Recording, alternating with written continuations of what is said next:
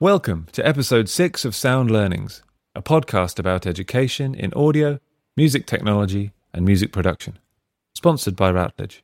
My name is Tim Canfer, and I am joined by your other hosts, Russ Hepworth-Sawyer and Carola Boehm.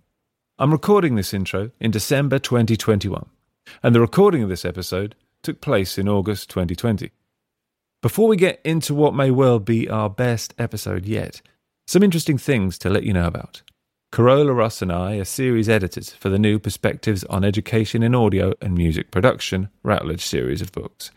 It's a mouthful, but it abbreviates nicely to Poem.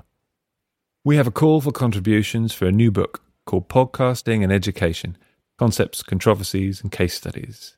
Please check out poem-series.com and give us a shout if you're interested in contributing. My plugins, which were discussed in the last episode, were released this summer and are available at reactivebacking.com. This episode is a chat with Amlak Tafari, English-born, Jamaican and international reggae ambassador, which is definitely the best way to say it. Amlak is bass guitarist for Grammy Award-winning roots reggae band Steel Pulse. He has also played extensively with Pato Banton and a huge list of other international musicians. We talk about Amlak's rich musical past. We also talk about his route to higher education and the problems he experienced. This is an important point for us at Sound Learnings. We clearly advocate for effective higher education, and as a key part of that, we need to be unflinching in discussing core problems, in particular, the snobbery and racism that we discuss with Amlak in this episode. The chat was loads of fun, though. There are some great stories of life as a true muso, as well as some insightful and challenging bits. Hope you enjoy them. The music around was the music from Jamaica, and the music was the message. Yeah. If people wanted to know what was going on, they'd go to what we call a blues party. Jamaicans would gather, not just Jamaicans, Caribbean people would congregate and find out what's new, what's going on, how you're getting on. And so that was my earliest experiences of music, because my mom used to have blues parties. Wow. Yeah, that's when I was really young. So I'm from a place called Handsworth. Growing up, we had a lot of blues parties going on. So my mom had another property where she used to have these blues parties and rent out the rooms. Everybody lived in rented accommodation those days. Yeah. And so the second house was rented out, but then come the weekend, blues party. Wow. I remember being at the blues parties when I was little. It was the hive of activity, and the music was a central part of that. Mm. There were no musicians in my family. Yeah. I don't know how this happened. Something divine happened when I was about 13. Well, first I was in a steel band with the church growing up. Mm. I was there for a number of years with the steel band. And somehow, when I was about 13, 2 parts of an acoustic guitar turned up in my back garden. Right. Both parts. Right. And I don't know what it was like when you were kids. Everything was in the back garden. You could find anything. I have no idea where this neck came from and this body. Mm. I found 2 nails that you use for plasterboard with the big heads, and I attached the neck to the body, and got some wire from an old speaker that was dismantled. Oh, wow. And I got some wire, put that together, and started making noises.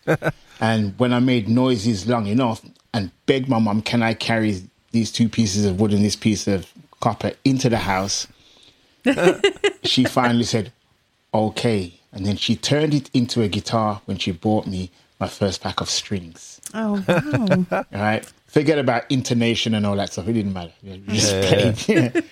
And so that's my first instrument. From there, she went out one day. She bought me a second-hand guitar for the princely sum of £27, which was almost car money in those days. You know what I mean? Yeah. But she gave me my start. The hardest thing for her was when I said that I didn't want to go to the church youth club and that kind of stuff anymore, because I wanted to be with a reggae band, some friends of mine. Yeah. She found that challenging. Yeah. Right. But it was still that I wasn't on the streets. I wasn't running around. She recognized I had a passion for playing this music stuff. She supported me. The first gig I did, I think I was, still 13. I had to sneak out of school because the guys I was in a band with, they went to another school. So I used to sneak out of school to go and practice with these guys. And then I remember the first gig was in a church hall one lunchtime. Wow. And I went there with my new guitar saying, yeah, man, guitar, man. So when it was time to play, I didn't realize I needed a strap. So they had to get me a chair really quickly because we had to start now. So I got a chair and put my leg on the chair and put the guitar in that. And, you know, it's kind of been like that since. Right?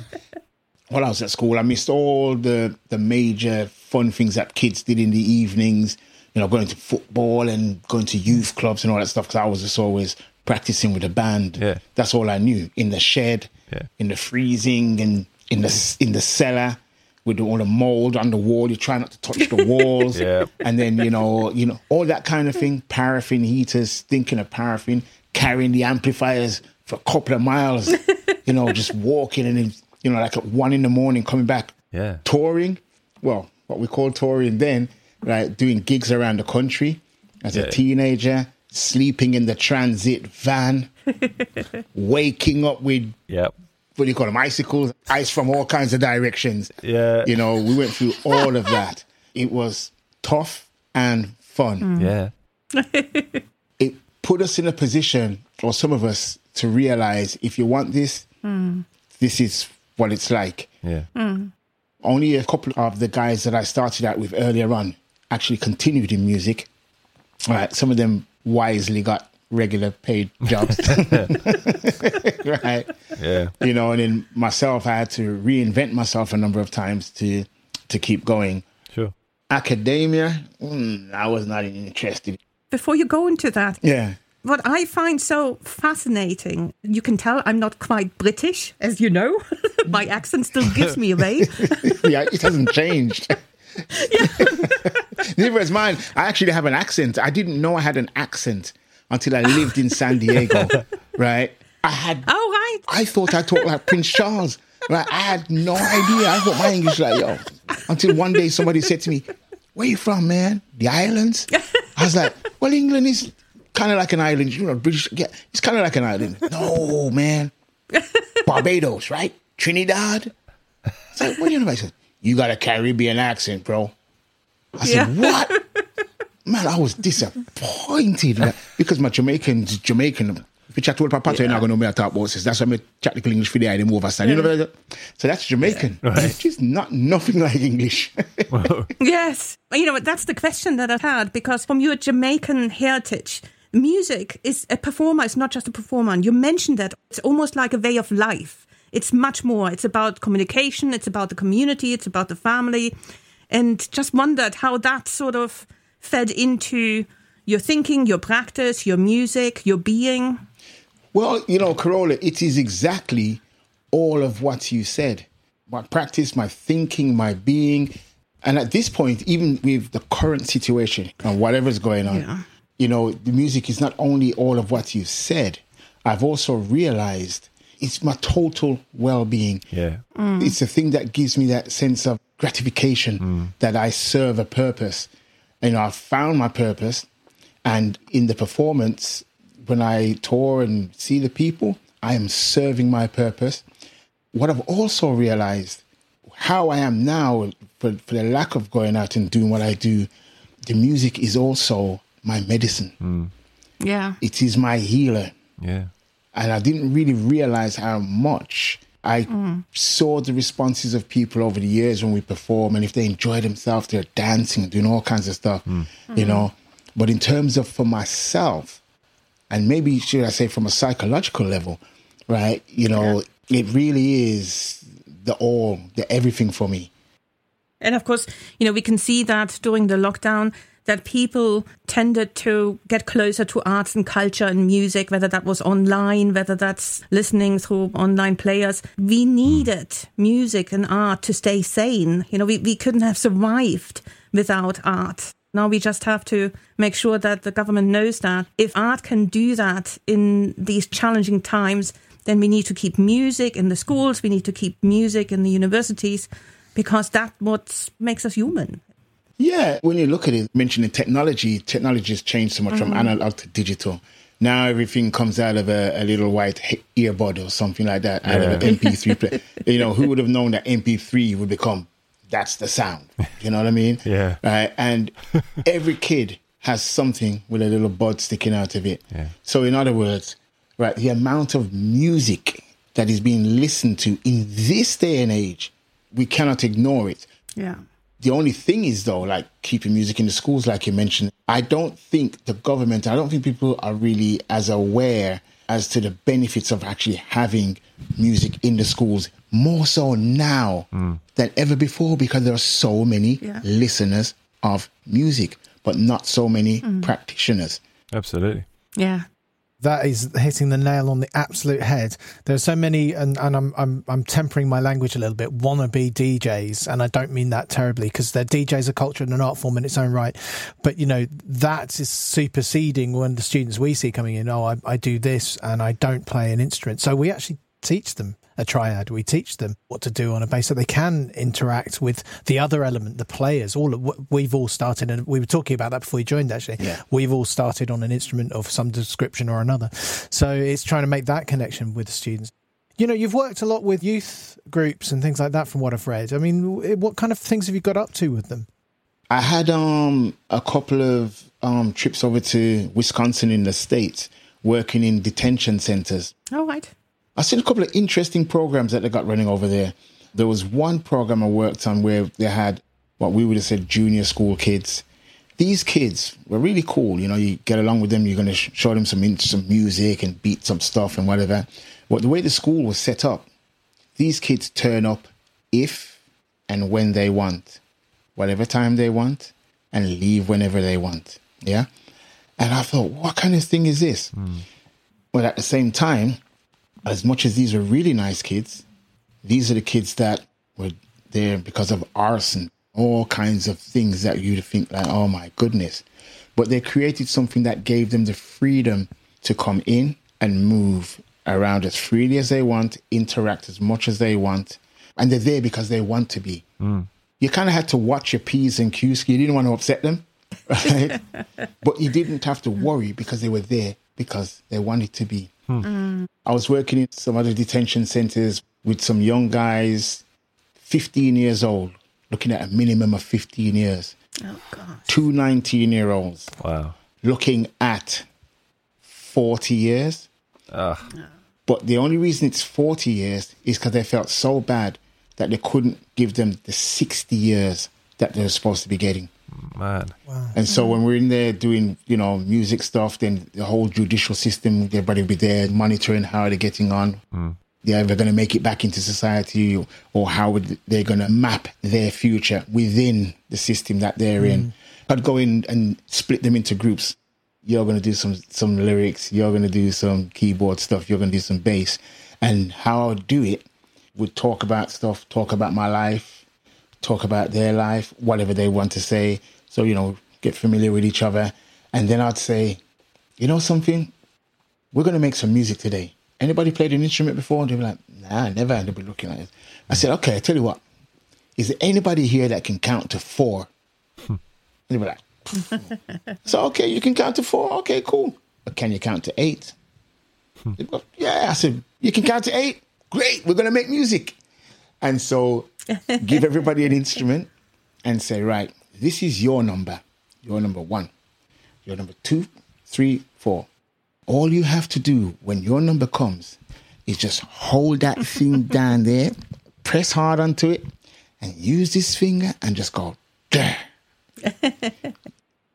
And as soon as they got it in tune and time with themselves, it was amazing to watch them realize that they're actually starting to play music collectively, right? So those kind of things is the things that I've done. I've been doing stuff in Brazil, all over the place, wherever the opportunity comes. Wow. Yeah. Do you go there as part of your ambassador role, or do you go there as part of member of Steel Pulse, or how do you get into those kinds of projects? Well, being with Steel Pulse has exposed me to a number of different types of audiences and people with different kinds of projects that they're doing. And so I've always taken the opportunity to lend whatever services I can. I'm a people person, so I feed off the reciprocation of good vibrations and positivity. So touring with Steel Pulse, I would definitely meet lots of people. People come and they say, oh, can you get your band to do this or that? And they wouldn't understand that Steel Pulse, the band, there are only 2 people that live in England. Just myself and the principal keyboard player, Selwyn. The lead singer now lives in Martinique. Wow. Yeah. Oh, right. My drummer lives in Kingston, Jamaica. Oh, The guitarist is between Hawaii and LA. He's got family both sides. Who else is there? I can't remember who else in the band. The trumpet player, he's from Gwen Stefani's band. He's from No Doubt. He lives in LA. The trumpet. Oh. So people asking me, could we get your band to whatever? I say, look here, man. I don't know about the band, but you can definitely get me. so that's how I've been able to Nice. mix in with people. Like, for example, I was down in Brazil last year. And so when the band was due to go down there, what I did was just make contact with a few people. And they said, look, we want to fly you down early. You want to come down and do industry talk, right? Do a workshop. And one of my friends has got a big studio down there. We used to work together from 20-something years ago, because I used to be in Brazil a long time ago. They'd invite me down, put a workshop together. A couple of people from Argentina come in, some Brazilian people. And I have what I call a performance ethics class. It's about how you go to work. It's about a mindset of working from the rehearsal side of things. And then when you go into the studio and when you go onto the stage, there's a mindset. Being with Steel Pulse, we hardly rehearse because of where we all live. However, we might do like 1 day or 2 days every couple of years or such. But when we go to sound check, if it's not right there, it's not making it on stage. There's none of this, it'll be all right on the night. We go to work with a particular mindset. I call Steel Pulse the you better know band, because you better know. yeah. In other words, you do your homework. You know, when we arrive and we go to work, it's like there's no messing around, this, that, that. We go to work. The lead singer, he says this, that, that. All right, and we do it. We start, we stop. He doesn't even start. He just does a signal to the drummer. He goes like this. And then the drummer just starts. Then he just... I've noticed and then that. it stops. If you saw our sound checks, you'd be like, wow. The discipline Yeah. in my peripheral vision, I have my drummer. And as soon as he goes like this, I start. And because it's reggae, we start on the one, and then the keyboards, what we call the bang, right? Normally in music, people say the rhythm section is the drum and the bass. But in reggae, for Jamaicans, we always say the rhythm is the rhythm guitar and the keyboard. So that's on 2 and 4. yeah. So he goes, ching, ching. If you it is the you better know band. And so that kind of focus, when I do any talks or any workshop stuff, I try to instill that into the young people, because many young people come from bands.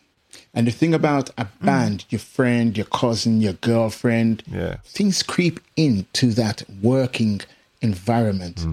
I'm a session man now. It ain't nothing to do with bringing your friends and this and that. No, we go to work. We work around the world. We go to work. The band I'm in has been in existence for 45 years. Wow. Yeah, amazing. Still one of the top, in the top 5 in the history of the genre. I am very fortunate and very grateful to have an opportunity to have been with you. I've been 16 years, but I'm still from Handsworth, where the band is from and everything. And these chaps are like 9 years older than me, right? And I've looked up to them for many years, and I still can't believe I've had the opportunity to be around these guys. That's cool. It's a matter about how you go to work. Yeah. You know, so my performance ethics class deals with that. Not how good you can play, or like being at university was like amazing. Phenomenal musicians, this and that, but they could not work together. That's interesting.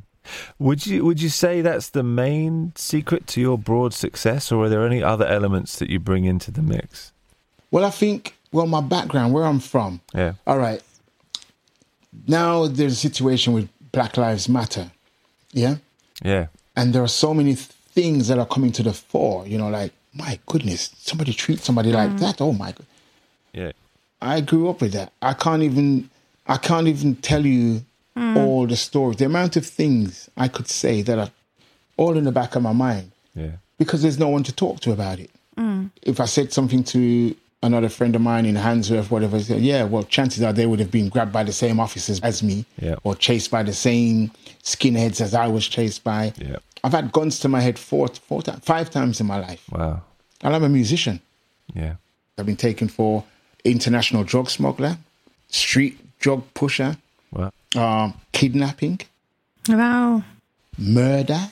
Wow. Yeah. And not all in Birmingham, surely. Not all in Birmingham. No.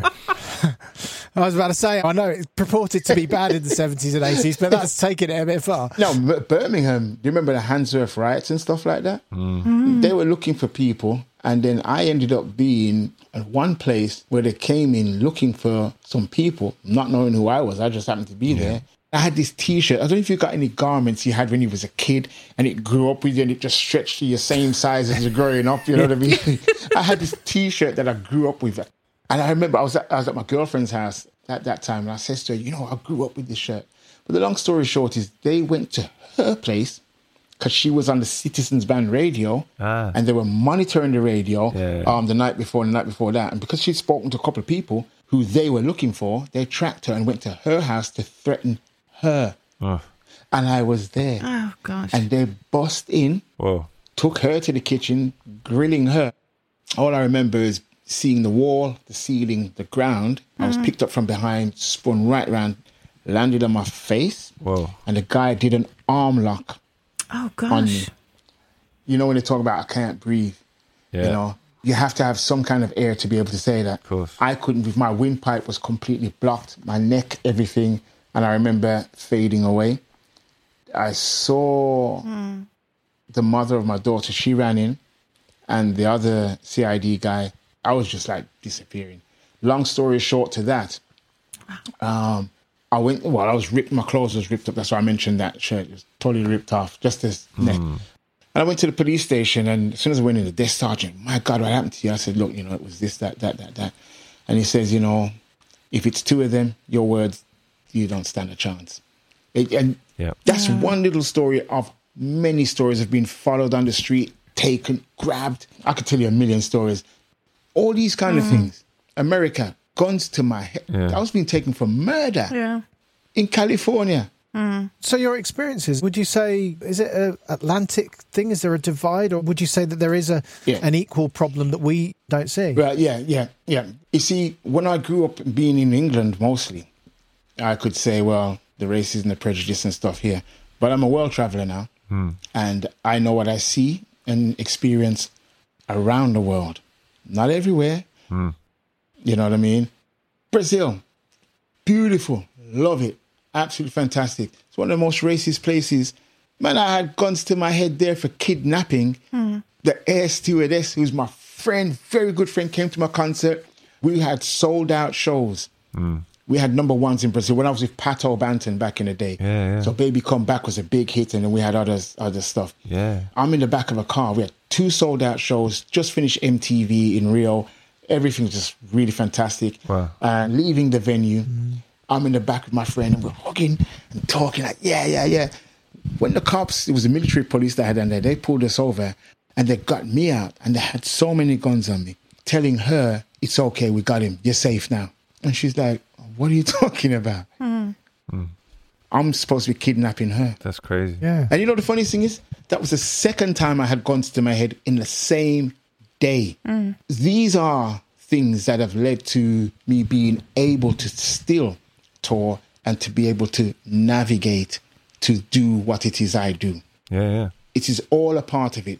Because if I traveled with my own Handsworth mentality, Jamaican and Handsworth, man, when they had me on the floor in the States with all the guns in my head, in fact, the guy was about to blast me because I wouldn't get down on the floor. I had my Handsworth head. I'm like, let me get on the floor. Soon got myself together and said, oh, no.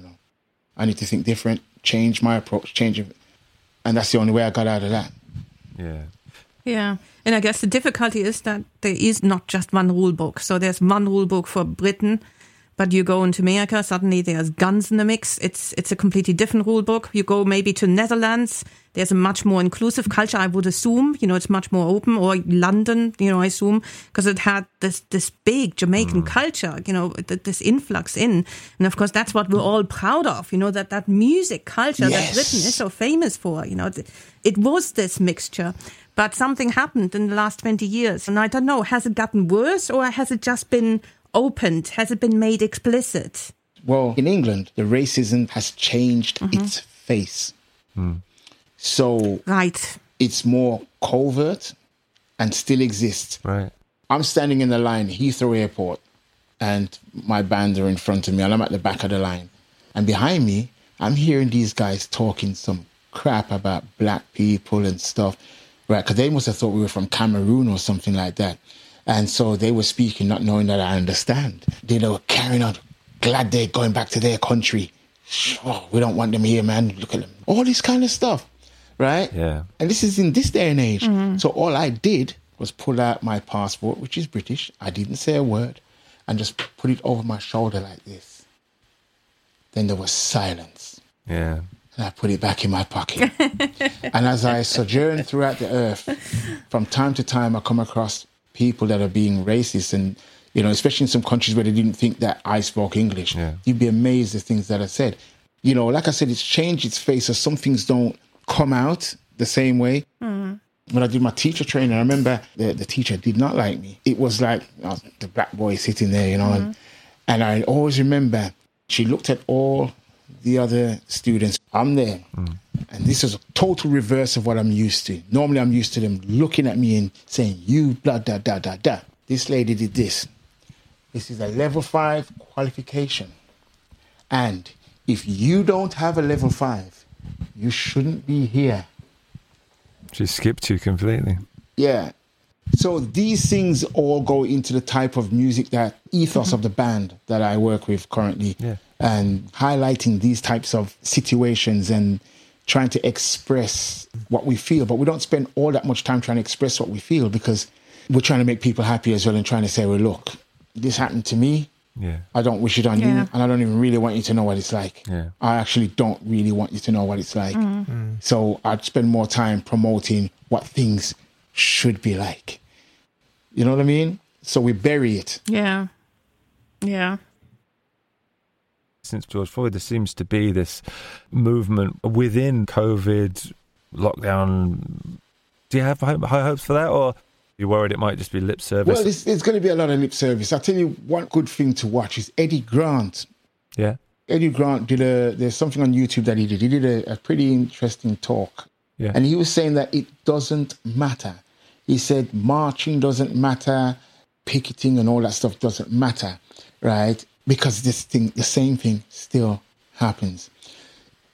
I think it does matter because now more people are aware. So the more people that are aware is the more we can proactively get together and try to get a better understanding of it, right? Yeah. In terms of eliminating, though, that's a whole different ballgame, because where there are differences of people and cultures, there are going to be differences in how we treat each other. That's what I've realized and learned. Yeah. For example, in the Caribbean, if you come from St. Kitts or you come from Jamaica or Dominica, they have differences. We have differences in languages, slight differences in foods, what we would eat, differences in religions. Yeah. Remember, there's nobody in the Caribbean that's from the Caribbean. I mean, we're all from Africa or Europe or wherever else. Didn't take long to kill off the indigenous people and whatsoever. And if there's any traces of bloodline, it's quite small. So you have Africans coming from different parts of Africa with different customs. We have the Indians. We are strongly influenced by Indian culture. My bloodline is African and Indian because of the indentured labor, etc., etc., etc. So there's going to be differences. So I don't think the differences will go away. Like, I'm from Handsworth. We had top Handsworth and bottom Handsworth. That's before we had gangs. And then there was a gang war, whatever, that really divided. So there's always going to be like, we grew up on this street, you grew up on that street. When it comes to actually, because of colour and even your accent, Corolla, well, I don't know what you may have experienced just because of your accent here in England. Yeah. So in terms of Black Lives Matter, it is important that people are hearing what's going on now. Yeah. It is very important. So it will help. Will it eradicate racism? I don't think so. But it is a good step because it is better to know and to work towards. Yeah. You know? Yeah. And I'm hoping that, especially when we look at America, in some ways you could argue that it made such a progressive step forward with Obama, but every push forward then needs a societal step backwards. And then you see what comes after Obama. But that might mean that immense push that went forward, that it hopefully doesn't go completely backward. But, is there something similar happening here, that we've pushed so much forward in terms of diversity and culture and, of course, creative industries, that we're now getting a sort of pushback, but, we just got to keep on making music together. That's a really nice way of putting it, Carola, actually. I think that's really good. That's right. We have to keep making music together. All right. When I was 19, I left England to go and do a tour. That was the first time I actually came across people that looked like the majority in England, that didn't chase me, didn't say bad things. They actually came to the concerts and paid to see what I was doing in the basement all these years in the name of forming a band and stuff. Yeah. And I thought, these white people are not the same. What's going on? So then I was in Scandinavia for so long. I used to hang out in Christiania and in Denmark. Yeah. This is not the same. Yeah. And the two pivotal things in my life that have made me who I am today, in either order, music and Rastafari. I'm a Rasta man. Yeah. The music afforded me the opportunity to travel to other places and see faces that look like the faces that have chastised me all of my life here. But these ones were very welcoming and travel distances to come and see me do what I do. All right. So that changed my view of people, because my society at the time, the people that were there, they didn't like me. Stay in Handsworth, don't go too far. You might have a problem, which I often did. And Rastafari taught me about tolerance, because within my community, within the Jamaican community, I'll teach you something here. When my mom was in Jamaica, Rastas were considered as scum of the earth. Really? No one, this is it. Wow. Nobody liked Rastas. Rastas were talking about back to Africa. And remember, I told you our parents came to support the motherland. Yeah. So with colonialism, that brought new ideas, right? Indoctrination. Yeah. So we were not allowed as Africans to speak our languages anymore. We had to speak English when we were brought in as slaves and stuff. So that whole African identity, apart from being black and suffering under the whip in the same way, in the Caribbean, the African side was wiped out, so to speak. Only some people still had the ideology of, I'm still an African. So after years, people were looking at coming to the motherland. The Rasta man said, I am an African. I just happen to be in Jamaica. Yeah. And it was a choice, and this is my words. We look up to the Queen of England or look within. Instead of going back, 100 years, let's go back that 400 or 500 years and look within. Yeah. The Rastaman reclaimed his true identity by going back to the roots. Because history, you can look back as far as you want, and people always flick the pages to what suits them. Yeah. There is nothing in the past 400 years that suits us. So let's just flick back that extra page. Okay. Oh, there I am. Yeah. Jamaica has more churches per capita than anywhere else in the world. Check it out. Really? In other words, Christianity, Islam, Judaism, everything is in Jamaica. And with regards to Christianity, because of the Spanish was in Jamaica. That's why my family's from Ocho Rios. Yeah, we are Spanish town. That's where my father passed away eventually. The Spanish were there too. So Christianity had such a strong foothold in Jamaica. when the Rastaman was then talking about back to Africa, the other people, the educated people, the academics, the society people, they were like, that's backwards. We're moving forward now. So they didn't like what the Rastaman was saying. So the Rastaman said, all right, let me remove myself from here. I'll go to the hills, plant my own food, live my own life, pray to God, play the music, the drums. Because we have what we call Rastaman chant, Nyabingi chant. Yeah, and that is like the heartbeat. All right. Yeah. So we stayed away, but they would still come and chastise us. So whenever Rastas was walking in the city or whatever, it was almost a decree. The police could arrest the Rastaman, beat him, cut his hair, kill him. Or maybe you get survived and you get taken to jail. That was the situation. So when my parents came to England, and years later, I'm suddenly talking about, yeah, man, Rasta. They were like, what? All of a sudden, I couldn't go to my friends' houses anymore. I had my brothers telling me, look, man, you got to please Mom. What's wrong with you? Why are you talking about Rasta back to Africa? I said, because I'm an African. I recognize I'm an African, right? And I know who I am. Yeah. Whereas, a lot of black people can't look in a white person's face. They're still doing this. Go to New Orleans and people are still walking around like this. I was like, no. Yeah. I'm holding my head up. Because I've been chased, because I've been beaten, and because I've seen it going on for so long. These all form part of my character. But the good thing, like I says, music gave me an opportunity to see that not all people are the same. Yeah. And Rastafari taught me tolerance, because in my own community, I was being tolerated as a Rasta amongst Caribbean people. The church didn't like you. Yeah. Friends didn't like you because you're a Rasta. Yeah. And so I learned about tolerance of other people. It's amazing how deep that systemic racism goes and still goes. Yeah, it's deep. So what led you to higher education? Yeah, all right.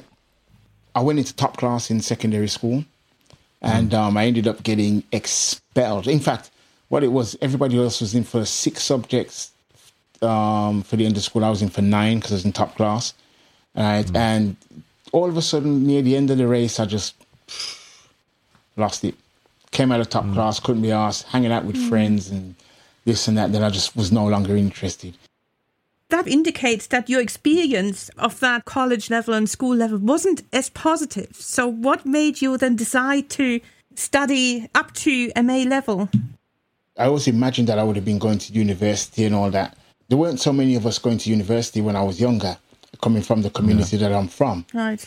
When I started touring with Pato Banton, we started doing the States a lot, and we started going on the college circuit. Yeah. And then I felt like I was missing something, because I'd loved those gigs and I loved the brain cells of those kids. They came, they enjoyed the reggae. I'd go to the frat houses and hang out a bit, and you know what I mean? And I just always wanted to have that experience. That was what my dream was with regards to going to university, to have that type of experience, that level of qualification to be a graduate, and then to see what comes from that.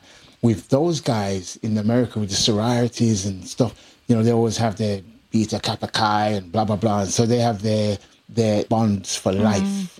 I always looked at that like, wow, a network for life. That always made me think, I do want to go, and I want that experience, because school never necessarily gave me that experience with things that I went through as a young person in England. So by the time I finally got around to it in my 40s, right, I was very disappointed, even though I couldn't behave like a 20-odd-year-old, right? But I was just disappointed in the experience that I had at the university. I went to South Birmingham College first. Fantastic. Right. And that was a choice as well. I think the good thing about going to university as a mature student, I made better choices. Yeah, absolutely. Than being forced into, and you have to do this or else, or, you know what I mean? When I was younger, I wanted everything now. But when I got older, because I needed something to fall back on as well. Because I traveled the world, right, as a reggae musician, and there's not that much money in it. you got to be in the pop charts, and even then it depends on what your position is within your ensemble. So all these things which I didn't realize at first, you know, when you get older, you start thinking, hold on, well, I'm not getting anything back from this. And I'm coming from the time when there weren't no internet. I exist now. But, you know, and I still have to monetize that. You know what I mean? Yeah. Right? I have to catch up now to monetize all that. Yeah. Right? Yeah. But I realized the need to create that support system for myself. So, you know, I better go to school. And I really wanted to. So that's how I was able to do that and travel. When I got to that time, I said, right, I have a choice. I either go to uni, and my other thought was go to college where I knew the lecturers. Some of them were from Handsworth, and we had a good connection. And I knew that if I went there and I had situations touring, whatever, there would be more lenient. They would work with me more. But that would only be at H&D. I thought, do the H&D, slow down, make the contacts, and go from there, as opposed to go do straight academics, no performance or nothing. And I made a decision in the morning. I drove out the road. If I turn left, I'm going uni. If I turn right, I'm going to college. And I sat at the traffic lights, and the lights changed, and my right hand went down. I went to college. So I did the 2 years and then went to Wolverhampton. One day, I am going to be Dr. Amlak Tafari. What you now have to consider is whether or not you want to nickel and dime me over 1 year's money. You're telling me I have to do 2 years. Is 1 year's money more important to you than me doing a bachelor's, then a master's, then a PhD within your institution? If that's more important to you, I will take my custom elsewhere. Now it's your choice. And everybody looked at him. Yes. We've talked about this before, you know, in our round, this notion that we in the universities, we're moving to something where we have to be much more what I call permeable. University and the industry has to work much more closer together. Yeah. In the music section, we're doing actually already quite well. So a lot of degrees are, of course, where you bring the industry professionals in, but also where you have these partnerships from university to the industry where it's much more fluid. It's not as if you just go to university and once you're finished, then you find your job. It's rather during your 2 or 3 years, you start having these connections because hopefully those individuals who are part of the staff at the university also have the connections. And in some ways, you know, I think that's the theme that got us three together to do this podcast. All of us you guys have much more industry experience and you work at universities where actually that is valued. You know, Russ and Tim, you know, this notion of... we value No it. words came out of my mouth. I'm editing that bit out. Whenever opportunities came up and stuff, nothing came my way. Yeah. I had a nasty experience there. They tried to get me out and I lost sleep over it. It was really bad. The best thing that happened to me there, Corolla. Because we talked and we had ideas. The approach that Corolla had, we talked about the industry and the academic side being together and being international, having all these different programs that could unite musicians and bring them into academia. You know, I'm the only person that came out with a first. Do you think that helped? It was like, yo. So when I went on to the masters, they were still trying like, It wasn't good. That's crazy. Oh, what a shame. I know that in the higher education sector in general, there has been over the last 10 years quite a focus of all staff getting a PhD. Nowadays, it's actually more difficult to get into academia without a PhD than it ever was before.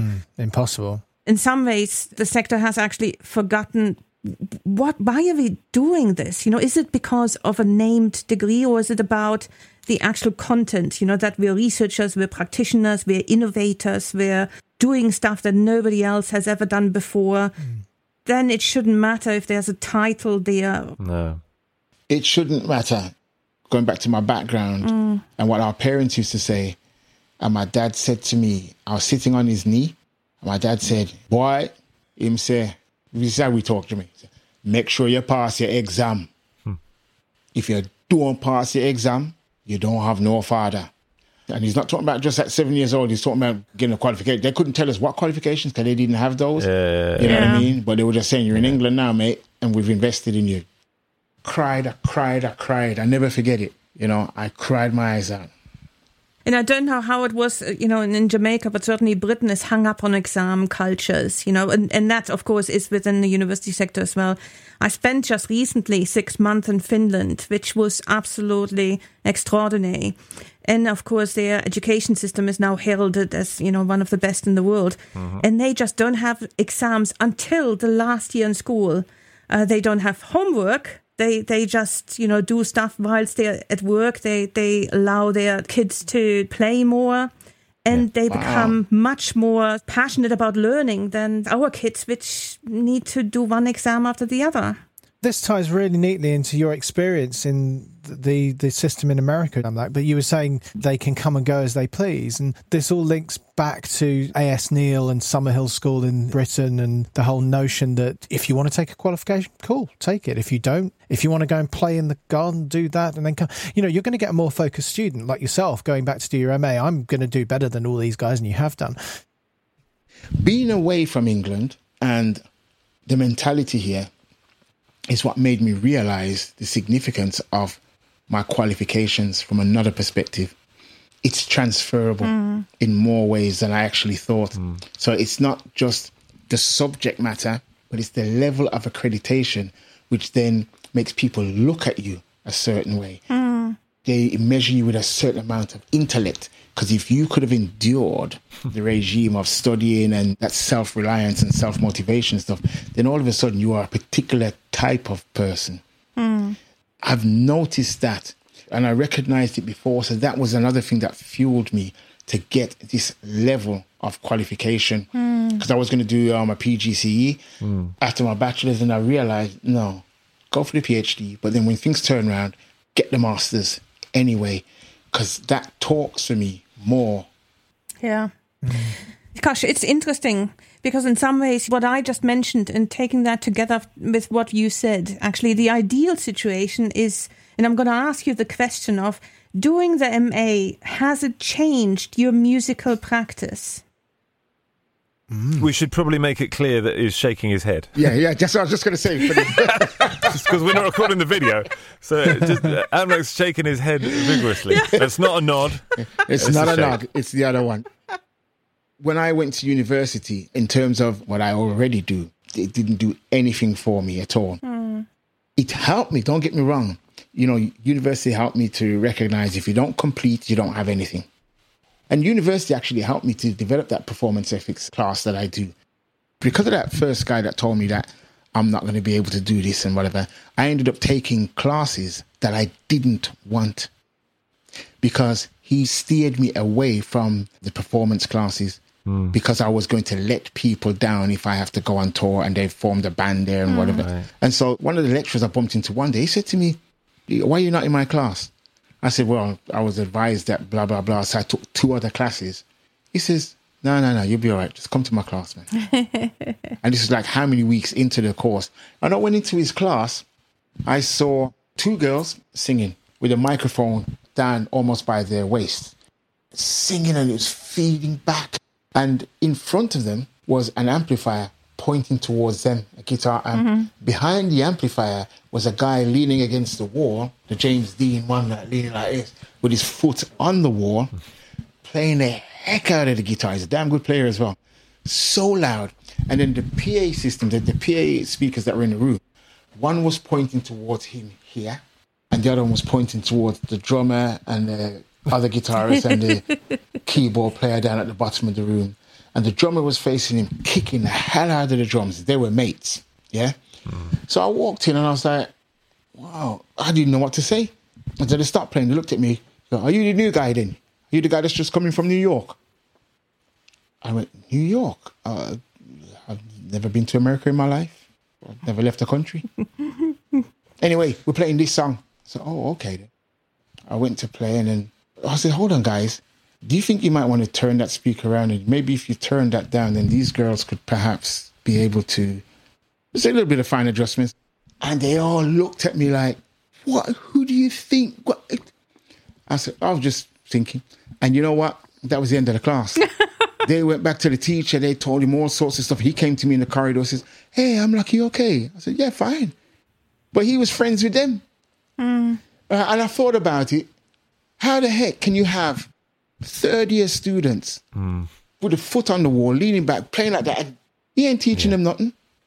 And then they all had it against me, this and that. I went through all that silly stuff until one day the guitarist found out that my endorsement, I was carving, it's now turned to keys, carving guitars and amplifiers and all that.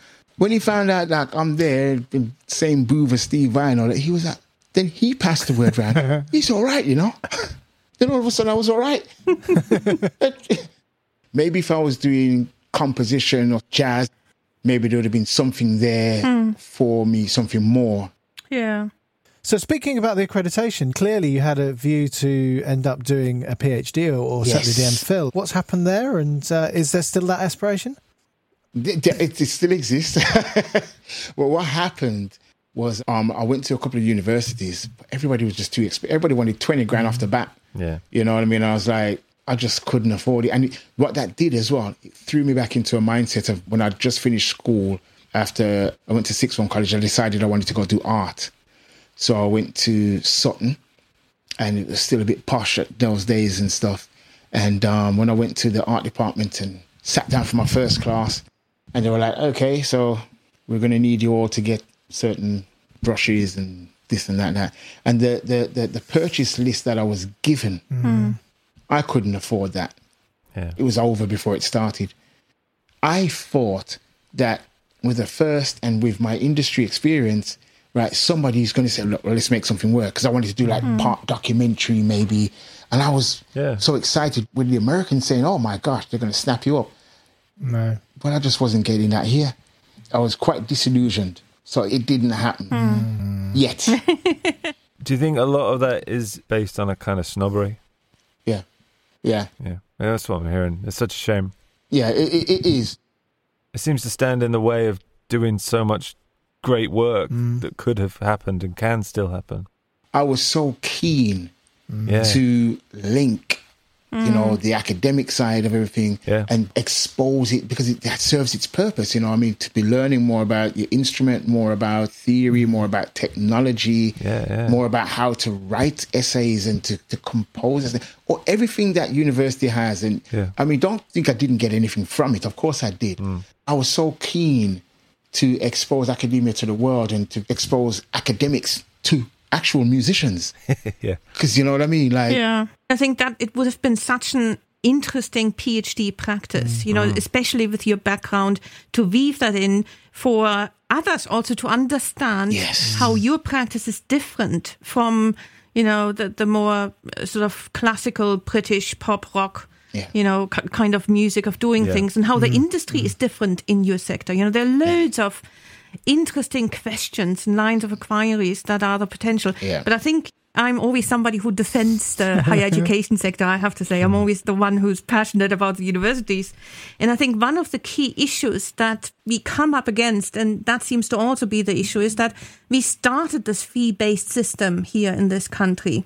And then that means that, you know, of course, in other countries, you don't pay for a PhD. Yes, you have to sustain yourself, but you don't have to pay such extraordinary fees, which create a class system right away. Immediately. And so we have created this private good rather than this public good of, you know, these knowledge institutions which serve the community to further humanity. Are these highfalutin kind of ideals? Of course they are. They can work in other countries. Why can't we do it here? Why won't we do it here, I think is the question. Yeah, you know, like I says, my fire is not out. However, you can tell that for me, it's taken a bit of a beating. It didn't validate what I do, but it validated, in academic terms, my existence for so long as a current practitioner. And even that said, you know, my whole life is like an ethnography. I am the culture of my music. And it has so much purpose and so much, you know, potency to be shared. Can't remember how passionate I was about this. And even the language, the academic language, being a Jamaican, and even that, I was just so into academia, like, yo, this is...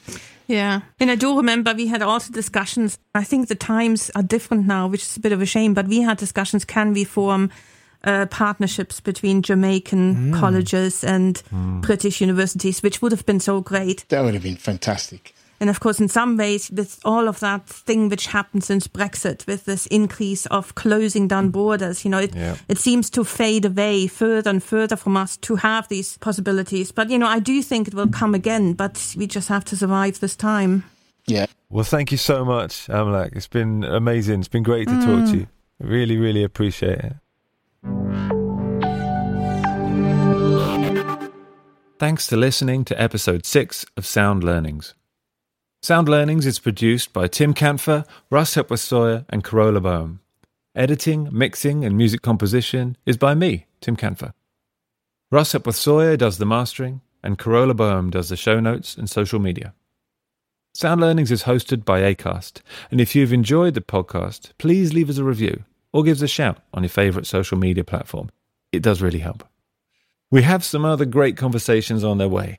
For example, the electronica musician and academic Kirsten Hermes, and mastering engineer Katie Davini. And hopefully, these will not take 8 months to produce. Goodbye for now. Bye. Bye.